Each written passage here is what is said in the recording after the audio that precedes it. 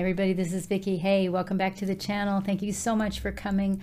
All of our subscribers, all of our visitors. God bless you guys. We are thrilled that you would choose to spend time with us when there are so many other choices you could have made. And we appreciate you very much. And we pray for you guys all the time. Chuck was just in here praying over me for this video, just like he prayed over me for the video I did a little while ago for the prayers, prayer video.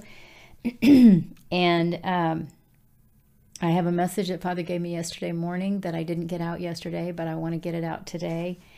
And let me just say this. I know I've had a lot of people leave comments for us that people that are really struggling and feel like they're just failing all over the place.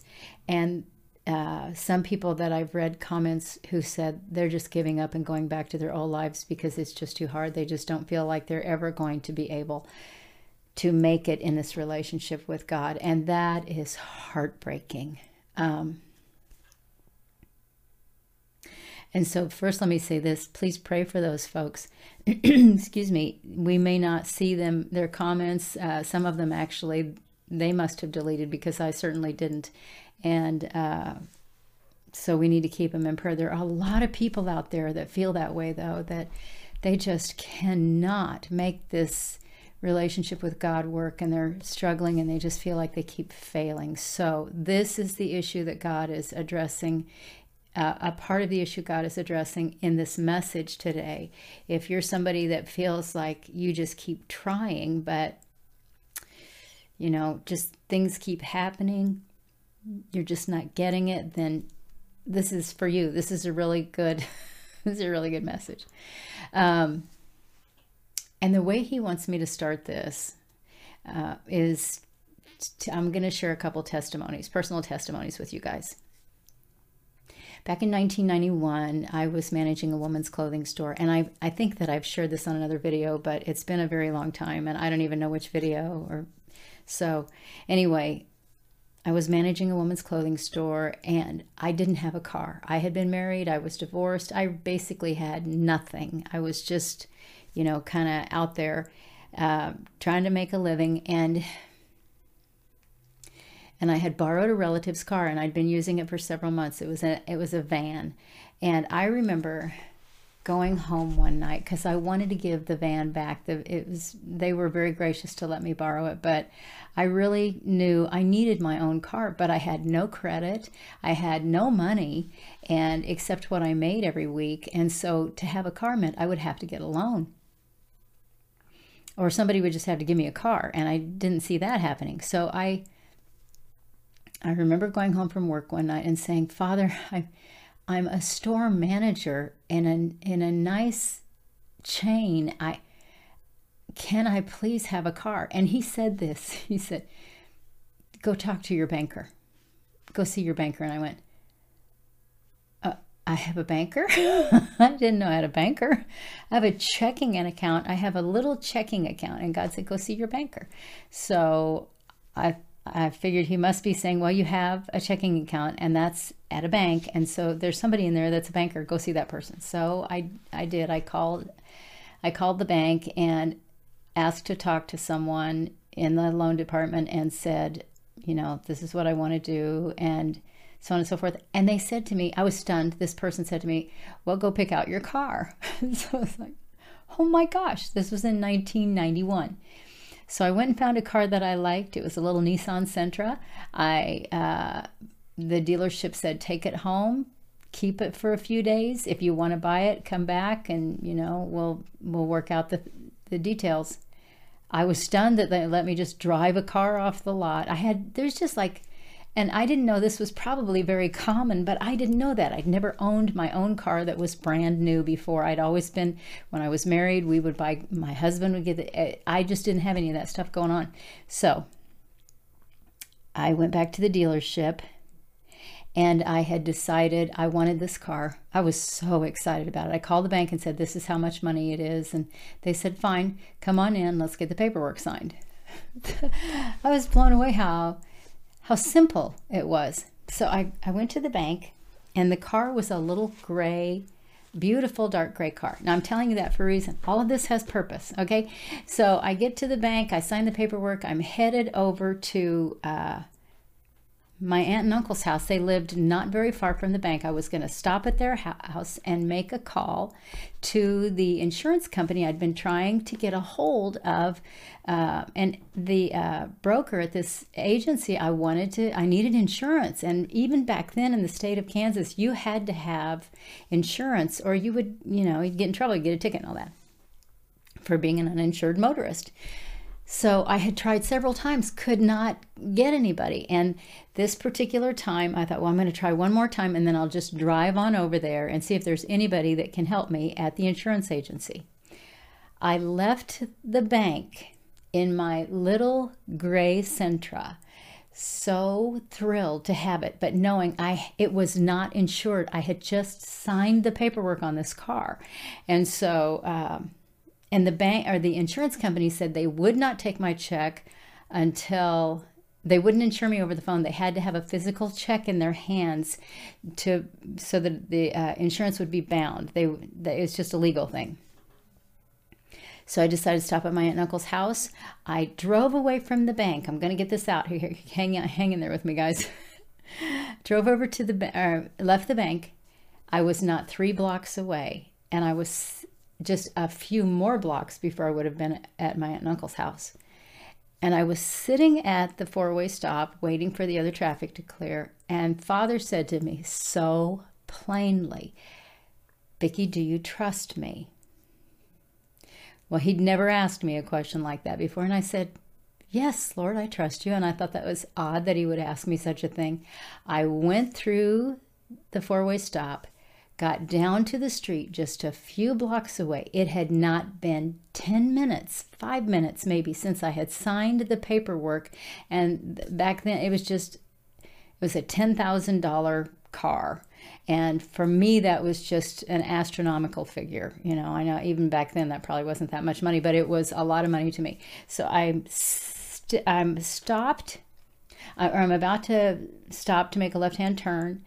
There was a high school down the street from my aunt and uncle's street, and the kids had just gotten out of school. So all the teenagers are out driving their cars and everything. I slowed to make my left-hand turn, had my turn signal on, you guys, looked up in my rearview mirror in my brand new gray Nissan Sentra. I know you know where I'm going with this. And the full-sized pickup truck behind me, and it was the old-fashioned kind that was not just made out of plastic and stuff. This was a real heavy-duty pickup truck, full-size pickup truck. It was slowing too because he saw I was going to turn, so he was slowing to wait for my turn. So I got to the street and I was waiting for the oncoming traffic to clear. I looked up in my rearview mirror again, and the grill of the truck was coming into, it was like slow motion, coming into the rear end of the car. There was no time to respond. That truck hit the car, and it threw the car across to the other side of the intersection, because I was in a little bitty Nissan Sentra, and somebody had hit the truck, which shoved the truck into me, which threw the car to the other side of the street. It totaled, I had $6,000 worth of damage in a $10,000 car. It was totaled. I rode in an ambulance on the way to the hospital on a backboard because they weren't sure if I had broken something, and like my neck. And in that ambulance with me was the 17-year-old girl who was driving her mama and daddy's big full-sized vehicle that had slammed into the truck that had slammed into me. I had no insurance, okay? No insurance. I got to the hospital, my aunt and uncle showed up, and all this stuff happened. And the policeman who arrived at the scene of the accident came to the hospital in the emergency room, where right next to me in the cubicle on the other side of the curtain was the little 17-year-old who also had to go to the hospital. And she was fine, but she was crying and she was upset. And I was laying there thinking about how I had just bought a car that was completely totaled, and I had no insurance to cover the car. Now, God was so smart. He didn't tell me, hey, the other driver, because the accident wasn't your fault, the other driver's insurance company is going to have to pay for this. All he had said to me just moments before the accident was, Vicki, do you trust me? Okay, so now that I've told you all of the details, I'm going to shorten the rest of that testimony. The insurance company for the gal that hit, her parents' insurance company did pay for a new car for me. They paid off they paid off that note, and then there was enough money left over from that insurance thing. And I didn't go to court. It wasn't any of that kind of a thing. They just wrote a check for $10,000 and whatever it was, and when I went back to the car dealership to get another car, we negotiated and I got a car I liked even better. It was still a Nissan Sentra. This was a little black one with an automatic transmission instead of the little gray one with the standard transmission. And so there was enough money left over. And Father kept asking me throughout this ordeal for the next several days, because I got hurt and it was just hard. But here were some of the fabulous testimonies that came out of that. First of all, the insurance agent who had not been in his office when I was in the accident, so I had no coverage. I didn't even get to the phone to be able to call him. The insurance agent decided to go ahead and give me that insurance for that day. It was his, and I don't know if that was even okay for him to do, but I had been trying to get with him for a couple of days since I'd found the car. And so I had coverage. But even if I had not, that's what I started telling you. The police officer who was at the scene showed up at the hospital, and he was so sad. He said, I'm so sorry, I have to give you a ticket. And I just felt like, talk about adding insult to injury. This wasn't even my fault, and I was trying to get insurance, and I just bought a car, and now it's completely totaled, and you're going to give me a ticket. I wasn't mad at him. I was just crushed by everything that had happened. And Father had just asked me, do you trust me?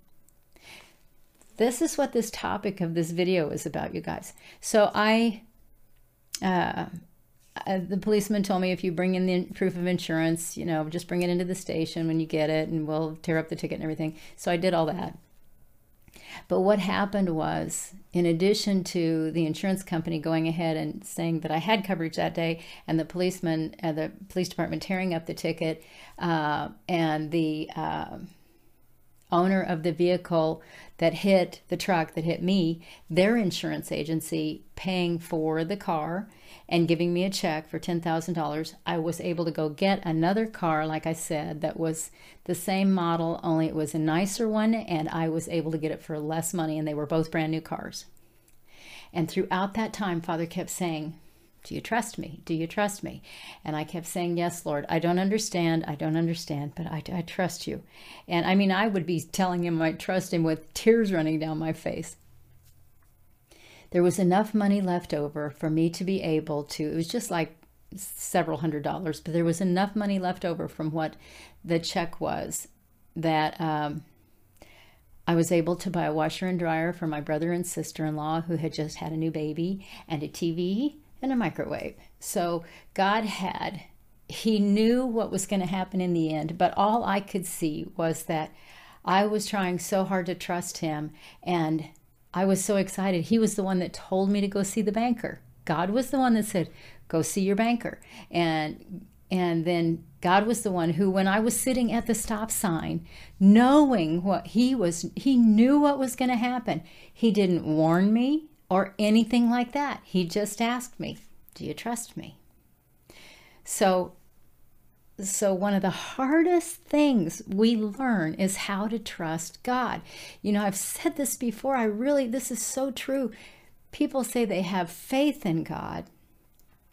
We can have faith. We can believe in the, very surfacey form of that word. We can say we believe in God. But do we understand that believing in him means that that's just part of the whole thing about trusting God. We believe in him. Scripture, it's in James. It says, you say you believe. Well, the demons also believe, and they tremble. They know, they can see him, you guys, so they know he's real. So And James, it even goes on to say, well, so you made yourself like the devils. Okay, so you believe. Okay, so big deal. So do the demons believe, and they tremble. Okay, so it's more than just an acknowledgement that we know that, or we say we believe that he exists. It's more than just that. Father's looking for something way deeper than that in his people. He wants us to trust him. And he gave me this really neat example. I'm going to share that with you in a minute. Okay, but first I want to share some of these other things he gave me to say to you, because these are scripture. It says in the book of Hebrews, 11th chapter, verse 6, it says, without faith, it is impossible to believe God. So but I know he's trying to get us to a place where we understand that it's much deeper than just saying, I know you exist. It says, without faith, it's impossible to please God, and he who believes, oh gosh, help me, Father, how did it go? I know this verse, I don't know why I'm struggling. Without faith, it is possible to please God, and he who comes to him must believe that he is, and that he is a rewarder of whoever diligently seeks him. So Father's saying, look, imagine it's like a marriage. How would you like to be in a marriage where your spouse is non-stop suspicious of you? They've made a covenant with you. They've let you know they want to be with you for the rest of their life and all of that. And you're just suspicious of them. You think they're always doing something wrong, or that at some point in time, the other shoe is going to drop, and you're going to be, they're going to cheat on you, or they're going to betray you. They're going to, in some way, they're going to hurt you. They're going to do some kind of a thing. And so you're always looking at them sideways. You're suspicious of them. The problem with that suspicion is it means you never open up your heart completely to receive them. And this is part of what's going on in the body of Christ today. People say they believe him, but they don't trust him. And because they don't trust him, they always have this door open that maybe they can just, if things don't work out, like some of the comments I was talking about, precious people who are going, it's too hard. I'm leaving. I can't do this. It's too much. And part of the problem with that comes from this awful teaching out there that says God doesn't want you to go through anything hard. He only wants good things for you. It's only good, and it's our understanding of what those good things are that gets us in trouble. God's good thing for the Lord Jesus, the Word, the good thing for him was to hang him on a cross, to kill him. If you read in Isaiah 53, it says it was his will to crush the Savior. It was God's will to crush him. And he did it because he wanted you and me. He wanted that relationship. And the only way that was going to happen was to have a sacrifice that would be the payment for us to be with him because of our sin. And God's a God that cannot tolerate even the least degree of sin. So he sent the Lord. It was his will to crush Jesus, the Messiah, the Word. It was his will. So sometimes the things that we think are good are all the surfacey, make me feel good stuff. And a lot of times people will just go, God doesn't want hard things. And they don't understand that God's idea of good things, just like the accident, he could have stopped it. He could have told me, you need to go a different direction because this little girl is going to rear end that truck and they're going to rear end you. And people may have all different kinds of theological understandings about this, but here's what I understand, and I'm just going to share that with you. I understand that my Father wanted to grow my trust in him. I understand that he could have stopped it, but that he chose to allow it because he wanted to do some other things, that he knew he was still going to take care of me, however he chose to do it.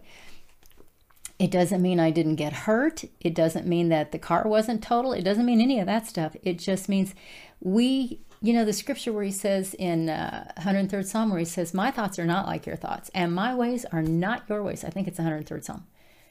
My ways are higher. My thoughts are greater. Your thoughts are little bitty. People, you have little bitty thoughts.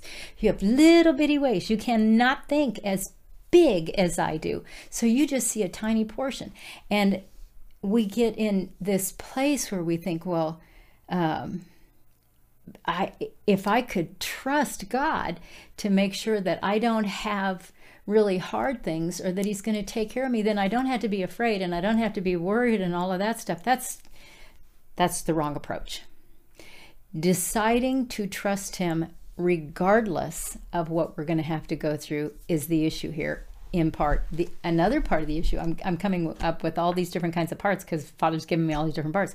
Another part of the issue is that so we don't trust him because we're leaving this door open because we don't want to get hurt. We don't want anything bad to happen, and so we're always leaving a way to escape. And Father, I just had it, and then I started talking, and I lost it. Please give it to me again.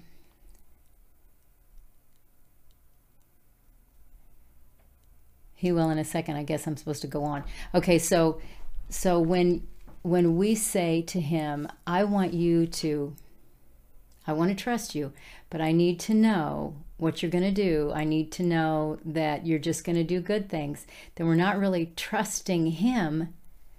We're looking at ourselves, and that's the other part. Thank you, Father. We're looking at ourselves and not trusting him. We're not looking at him. We're looking at what we think we need for everything to be okay in the relationship we have with him. We think that we shouldn't have to suffer too much, or if we're going to suffer, that there needs to come a time when there's just not any more suffering, and that it shouldn't be too deep, and that if anything really bad happens, he needs to just get us out if we're not liking how things are going. So one of the biggest issues, and that's probably the main issue in this whole thing about trusting him, is where are we looking? Are we looking to him? Are we looking at him? Are we being suspicious of him and going, I'm going to have to make sure I take care of me because I'm not so sure you're going to take care of me. I'll trust you this much, but I'm not willing to trust you all the way. When things get too difficult, I may leave. So this is like a marriage where one spouse is looking at the other, always suspicious, and the spouse that is being suspected of wrong motives is going, I'm just trying to love you. I just want to love you. That's it.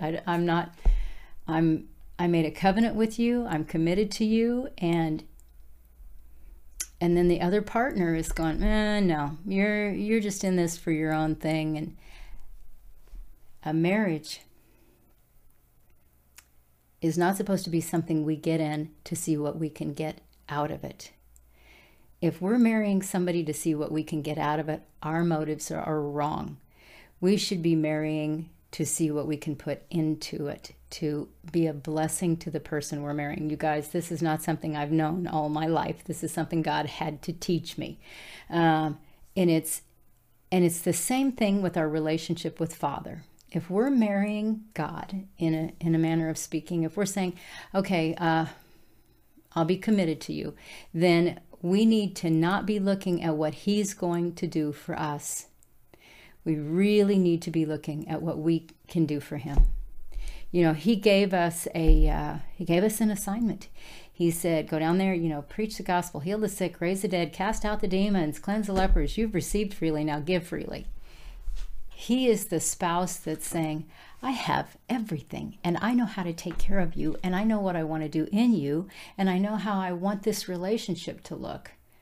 And then we're on the other side going, yeah, well, I don't know about that. I don't have a lot of trust. I'm not sure you're gonna make the right decisions. So we're basically calling him a liar. It doesn't mean that we want to be calling him a liar, and maybe we don't realize that on the surface, but if we really dig down deeply enough inside of ourselves, we can see that we're saying just exactly that. Well, you say you're going to take care of me, but I don't know that you are. You say you're going to do what I need, but I'm not sure that, So we're still looking at ourselves. So when we get discouraged and say, I can't do this because it's too hard, we're looking right here at ourselves. We're not looking at him. When we say, I'm going to walk away because I can't, I keep trying and trying, it's not working. This isn't working. We have to ask ourselves, well, what exactly is it we're expecting? Are we expecting things to be easy, or are we expecting there to all of a sudden be this time when God goes, okay, I'm just going to lift all that hard stuff off of you that you're going through, and all of that, and everything's going to be wonderful, and you're going to have a fabulous life. Or are we looking at him and saying, I don't understand, but I am choosing to put my trust in you. I say I believe in you. I say that I know that you're the creator of all things, and you know all things. Well, if I'm going to mean that and make the commitment to be with you, then I have to realize that things are not, just because I say yes to you doesn't mean everything's going to be okay. Because it's, in the natural, it's not always going to be okay. In the natural realm, we look around and we see the stuff that's going on. It's not always going to be okay. And it's probably not going to be okay most of the time. But when we're in the relationship, not for what we can get out of it, but because he's God. And we've decided that we want to be on his team. We want to be we want to be with him always.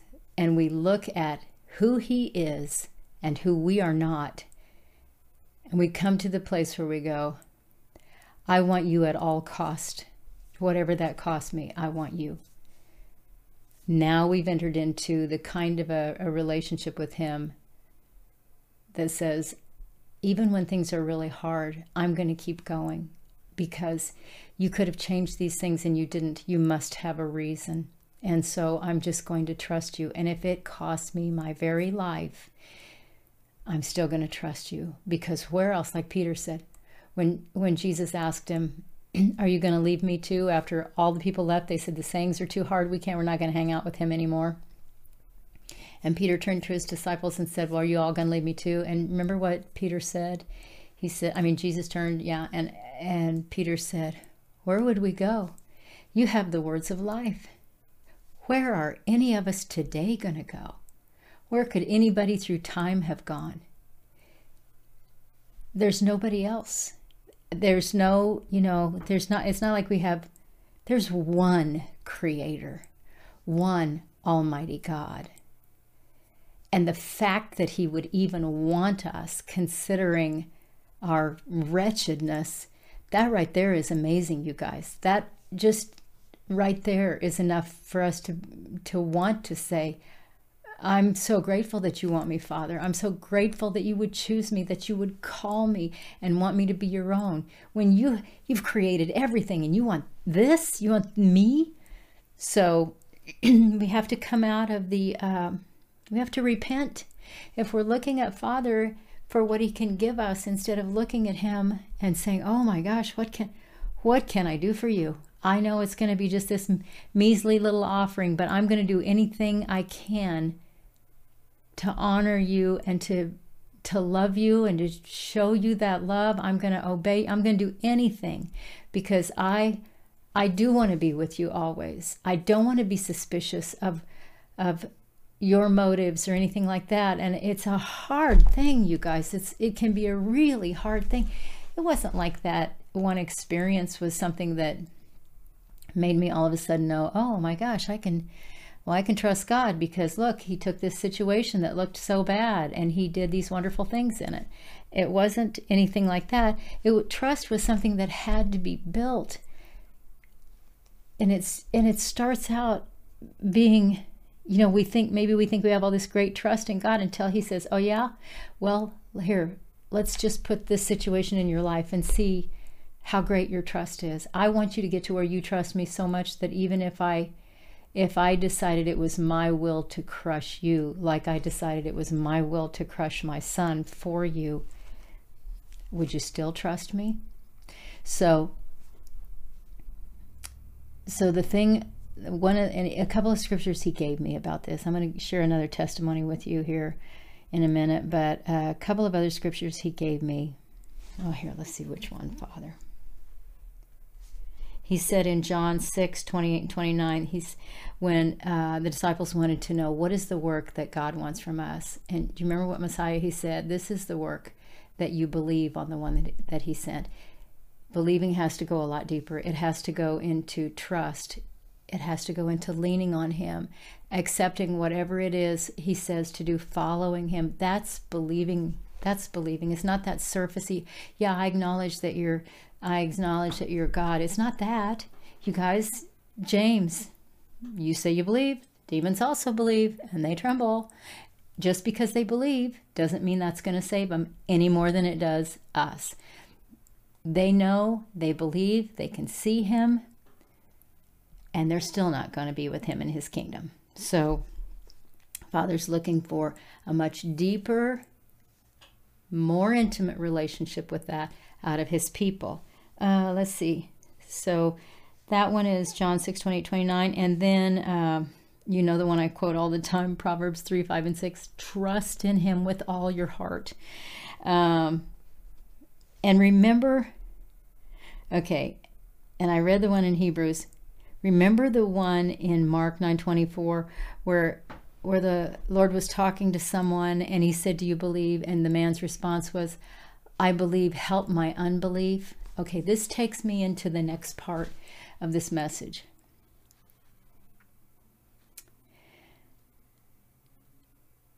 A lot of times people will feel like, I was talking about that a minute ago, they'll feel like, oh, I've tried and tried and oh my gosh, I'm going to run out of time and I'm not going to make it and God's not going to let me in his kingdom. I want to talk about his grace for a minute. I want to talk about the kind of grace that loves us so much, and that's him, the kind of grace that he extends to us that says, I see you trying. I know what you want. I'm going to help you get there. I'm not going to just blow you off the planet and say, that's it, you failed again, you're out of here. I'm going to help you walk this out. And then there's another scripture he reminded me of, and it was the story of the landowner who went out and hired some people to come and work on his land, and he paid him a certain amount of money. I'm going to say $1. And that was going to be their wage at the end of the day. And then, and that was like 11 o'clock in the morning or something. And then a little bit later, some other people came and he hired them as well until got clear up to the end of the evening. And he told all these people, you know, come and work for me, I'll give you $1. Get to the end of the day and he comes to pay his workers, and the guys that were there first were angry because they had worked all day and they were just going to get $1. And the people who had come at the very end and been hired only worked for like an hour, and they were going to get $1 too. And if you remember, the landowner said, what is it to you? You were willing to come and work for that wage. We worked out our deal and you were willing to come. Isn't it? It's my money. Don't I get to decide how much I'm going to pay? So what do you care if I pay the guy that comes at the end the same $1? Okay, now this is to address, I'm using this scripture to address the people who feel like, I can't do it, I can't do it, I can't do it. When you get called by the Lord and you say yes to him, he knows how long you're going to be able to labor. He knows the day your time's going to be done and you're going to be with him. He knows the moment you're going to die. This is part of trusting him and his grace that helps you be able to go for however long you have to go. Trust him to know that he knew when you were going to say yes and turn to him.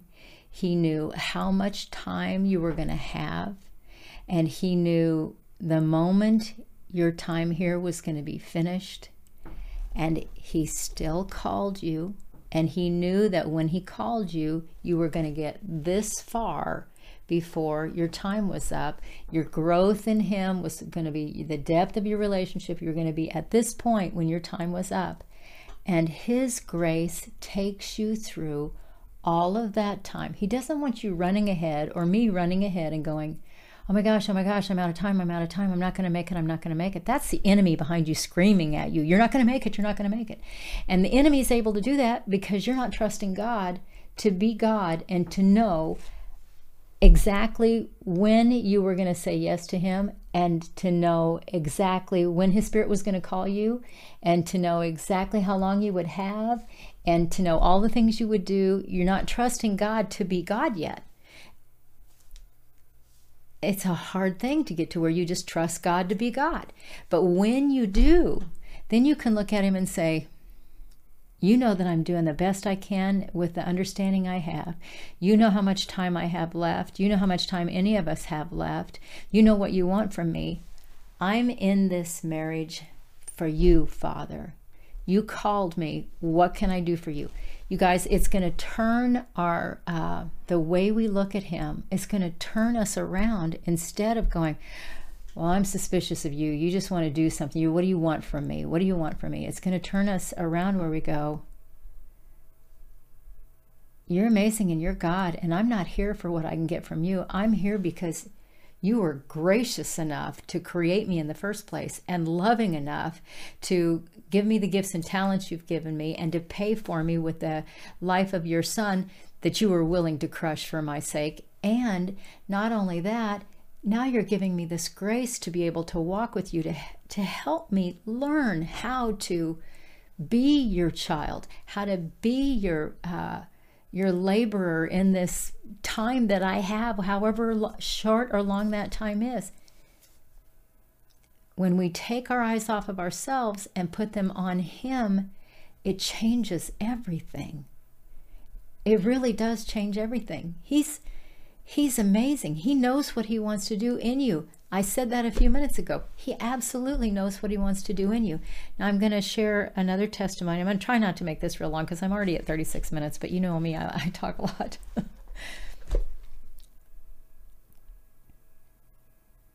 I think I've shared with you before, well, I'm not sure if I have. Had a vision one day, and yeah, I have. And I saw some things, and I saw some people that I loved that I knew would never deny the Lord. And I saw that that question had just been put to them, and because they wouldn't deny the Lord, they were going to be decapitated. I'm just going to say that. It was guillotine. It was the whole thing. And the vision closed, and I knew God was telling me, he was showing me some things. I'm not going to go into all that. I'm just going to say this. I immediately said to Father, I need you to do whatever you need to do in me so that my faith is unshakable. And I realized even when I said it, that meant I was probably going to go through some really hard things. But I don't ever want to turn. I didn't even want to be, I wasn't just talking about, and honestly, I don't think I was talking about that at the time. I wasn't talking about being afraid I would deny him. That wasn't in me. That's not going to happen. I already know that. But I was talking about being in a place where no matter what I experienced, I wouldn't be physically, I wouldn't be really messed up physically, just, the trauma of it all. And so I knew that meant I was going to go through some stuff. And I watched over, that was in 2006, I think. And then I watched over the next, sorry, my nose is itching again, stop it, nose. I watched over the next several years, God just kept putting situations in front of me that I couldn't have put in front of me. And they were difficult situations, and each one was progressively harder. But the Lord was showing me that he was faithful to be with me in all of those circumstances. And that if I would just turn to him, he'd help me walk through whatever I needed to walk through. One time, and I know I've shared this, it was when I was coming back from out of state, and I was asking the Lord what I could give my mother for her, because she had a little dog, and asking what could I give Mom for her dog, and he said a grave. Well, what kind of a gift is that? So I've shared that before. I'm not going to go into that again, but even as I was burying that puppy, and with so many other experiences, I would say, Father, this is really hard. What is it you're getting me ready for? It's just something's coming. And I knew that he was answering the prayer, that I had asked him to help me be unshakable in my faith, but he was also preparing me for something. And I'm not saying it was the last thing. I know it wasn't the last thing, but it was a big thing. And that was in the year 2004. I guess it was 2000 when I was coming back. This was before I'd had the vision. It was 2000 when I was coming back, and the Lord told me to give my mom a grave for her dog. And then in 2006 was when I saw the guillotine and the two people I love that were about to be beheaded. But in a vision. But the thing that he was preparing me for was in the year 2004. Yeah. It's like, okay, I know I've got my timeline all messed up, but what he showed me, he told me that he was going to take my little sister, one of my sisters, home. And I knew he was telling me that. He wanted me to help walk her home on that journey. She had cancer. She didn't know she had cancer. Nobody knew she had cancer. I asked her to come and live with us. 4 months later, she died, covered with cancer inside and out. The thing that carried me through that time was knowing that my Father in heaven trusted me to take care of my little sister, knowing that he had put her in my care. He told me what was coming, and he put her in my care. The things that God puts in front of us, I knew that I had strength to do it because he trusted me. I knew that it was a very precious gift that he was giving me. So you guys, when we have this relationship with him, he's trying to get his bride out of the place where she feels like, I'm suspicious of you. I don't know what you're going to do. He's trying to get his bride to where she goes, I'm here for you. What can I do for you? I love you. What can I do for you? How can I show you that love today? Don't quit, you guys. If you're some of the people who are going, I've had too many hard things and when is it going to end? It's going to end when God says it's going to end. In the meantime, he wants to do and is doing, if you will allow it, he is doing an amazing work in you. He's molding you into the same beautiful thing that he did when you look at his son. One who says, I am here for you. How can I bless you today? He's creating a bride that will be able to, just like it talks in the Song of Solomon, I know there's a lot of different issues about what that is, but I always look at it like this, where at the end she's ready to run on the high places with her beloved. That's what God wants to do with us. He wants to get us to where we go, what are we going to do today? And if it's hard, just give me the grace and the strength to be able to go through whatever I have to go through, and give me the wisdom to know how to respond in the moment, and give me the confidence I need to see things through to the end. Help me be courageous, like he kept telling Joshua, be courageous, be very courageous, only be very courageous. And that's what God's saying to us. You guys, be courageous. God knows your limitations. He knows what he's given you. He knows the gifts he's put in you. He knows the call on your life. He knows the length of time you have here. He knows how to do things every single day that you have and I have no idea he's going to do. But all along the way, even on the journey as we're going through the hard things, he has beautiful, glorious little gifts he gives all along the way. If we are surrendered to him and we're not looking at ourselves, then when those gifts come, we'll recognize them, because we will have learned to be watching for anything Father wants to say or do, or whatever it is he wants from us. And he will surprise us with these wonderful little things all along the way. But we won't see them if our eyes are on ourselves. If we're looking at what we're having to go through and how hard it is and how awful it is and why isn't God saving me from this, and I gave my life to him, and or just that thing where we're going, I feel so bad, I just can't keep doing this, it's too hard. He will give us the strength we need to endure every single thing if we will just surrender to him and quit looking at ourselves and be the bride that's excited to be with her bridegroom, the one who's preparing herself. What good bride just walks into her wedding, hasn't taken a bath when she could have, or hasn't taken a shower, hasn't fixed her hair, she just, goes in all dirty and says, well, okay, yeah, here I am, let's get married. Oh my gosh. And what woman wants a husband that's like that? We all want to have someone that cares so much for us that they will do everything they can to prepare themselves to be as appealing, as attractive, or as beautiful as we possibly can, as they possibly can for us, because we want to feel honored like that. Well, our Father is the same way. He wants a bride for his son who says, help me get ready, get me cleaned up, help me get my gown on, help me be all dressed for the wedding. So guys, I guess that's basically it. Let me see if I left anything out, Father. So don't look at yourselves. Don't be looking at yourselves. Okay, yeah, okay. Thank you.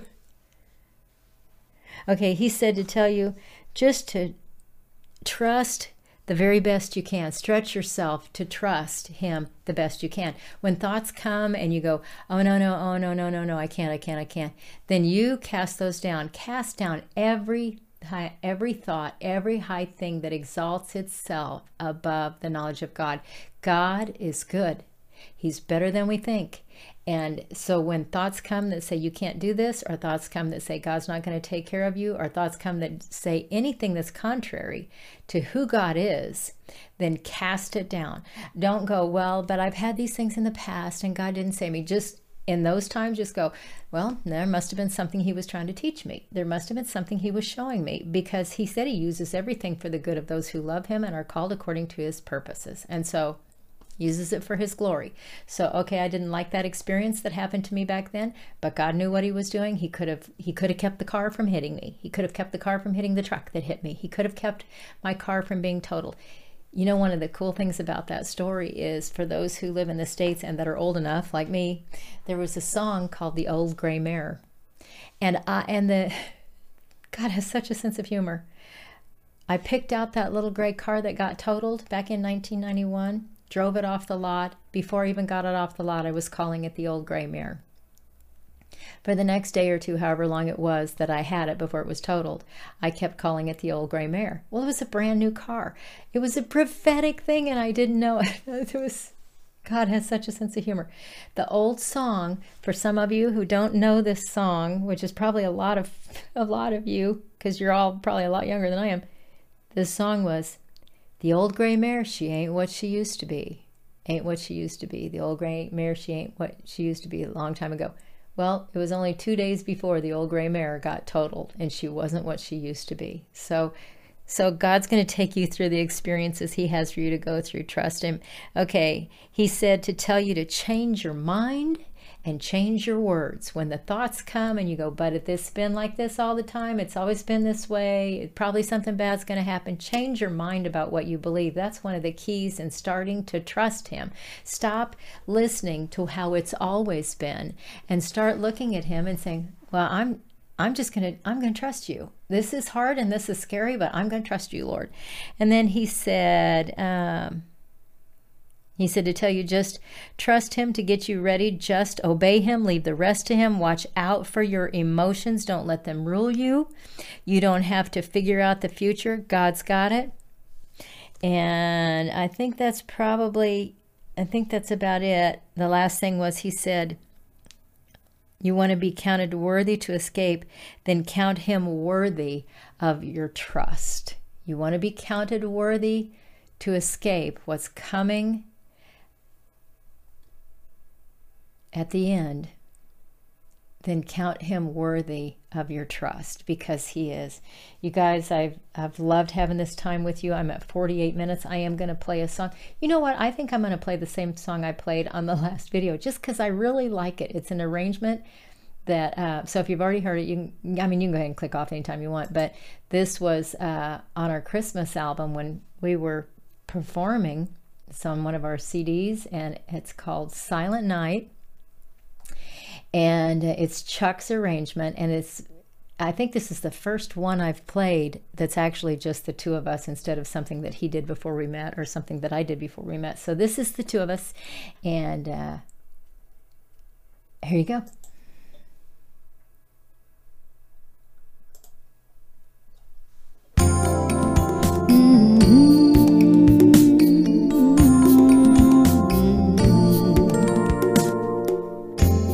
Silent night,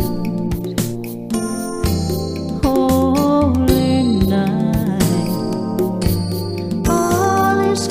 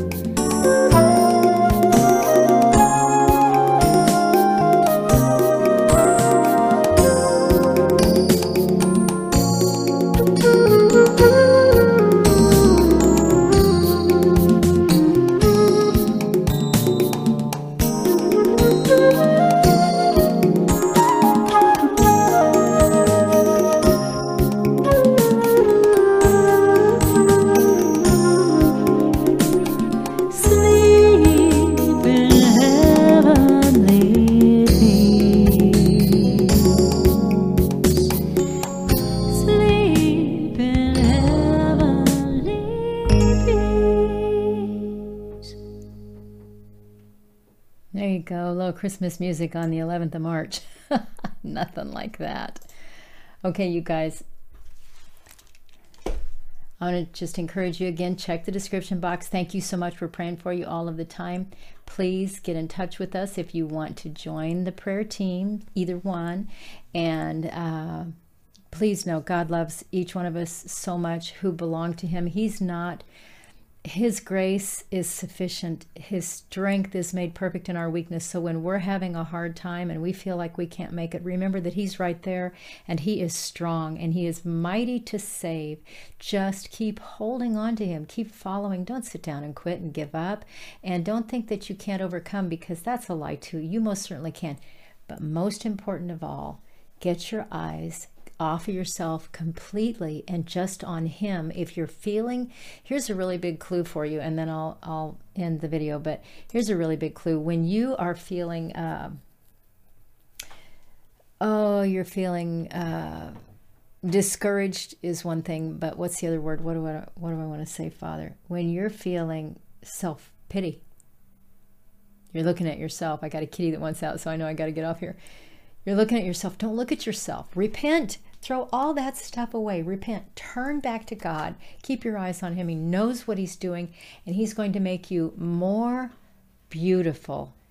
I don't care if you're a guy or a gal. He's going to make you more beautiful than you can possibly imagine if you will just let him, and you just be there for whatever it is he wants. God bless you guys. Thanks for watching. If you've endured to the end of the video, thank you. I'll see you soon. Bye for now.